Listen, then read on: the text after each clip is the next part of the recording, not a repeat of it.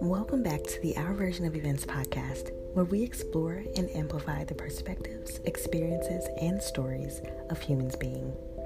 I'm your host, Jamie Crockett. So, when I was younger, I was playing with my favorite ball one day, and some kids came by, took my ball from me, and ran away.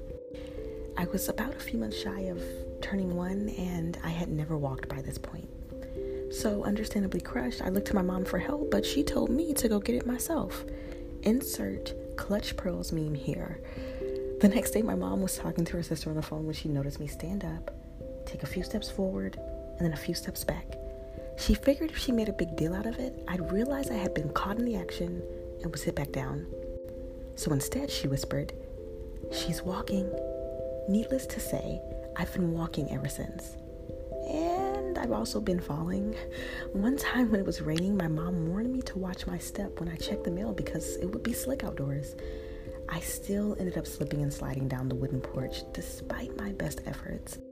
She was already in the car, and as soon as my mom saw me fall, she jumped out and ran across the yard to help me. We occasionally reflect on these stories of the triumph of my first steps and the tragedy of some of my scariest falls and the lessons learned from both natural and spiritual perspectives. I learned that certain circumstances necessitate and facilitate personal growth and development.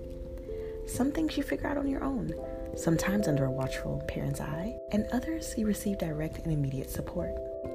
I have run with rejoicing into some incredible victories and have limped through some painful valleys.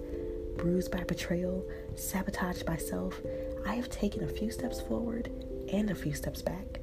And at times, I've fallen down so miserably, it was hard to believe in the possibility of rising again. If you'd like to be featured on the Our Version of Events podcast, send me an email at jamie@shininglightmedia.org. Those times remind me of the parable of the prodigal son in Luke 15. Like the prodigal son, I have found myself running full speed ahead into dangerous and unknown territories out of ignorance, pride, desire, oftentimes ignoring sound advice and wisdom. And eventually, I hear my mom's voice echo in the back of my head, "You can always come home."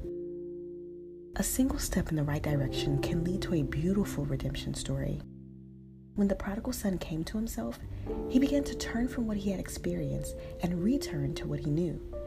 Even though the son was still working through an identity crisis and didn't consider himself worthy of full restoration, he remembered his father's goodness and realized he'd be better off at least being in the vicinity of such great love.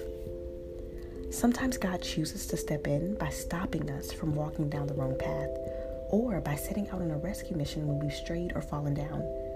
Other times, he waits patiently for us to come to ourselves, to remember, and to return.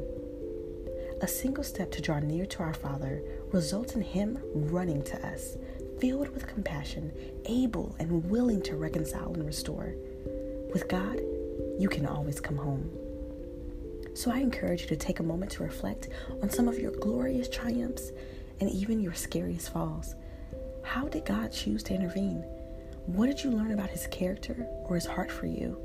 What did you learn about yourself? Thanks for tuning in to this episode of Our Version of Events. We'll see you next time.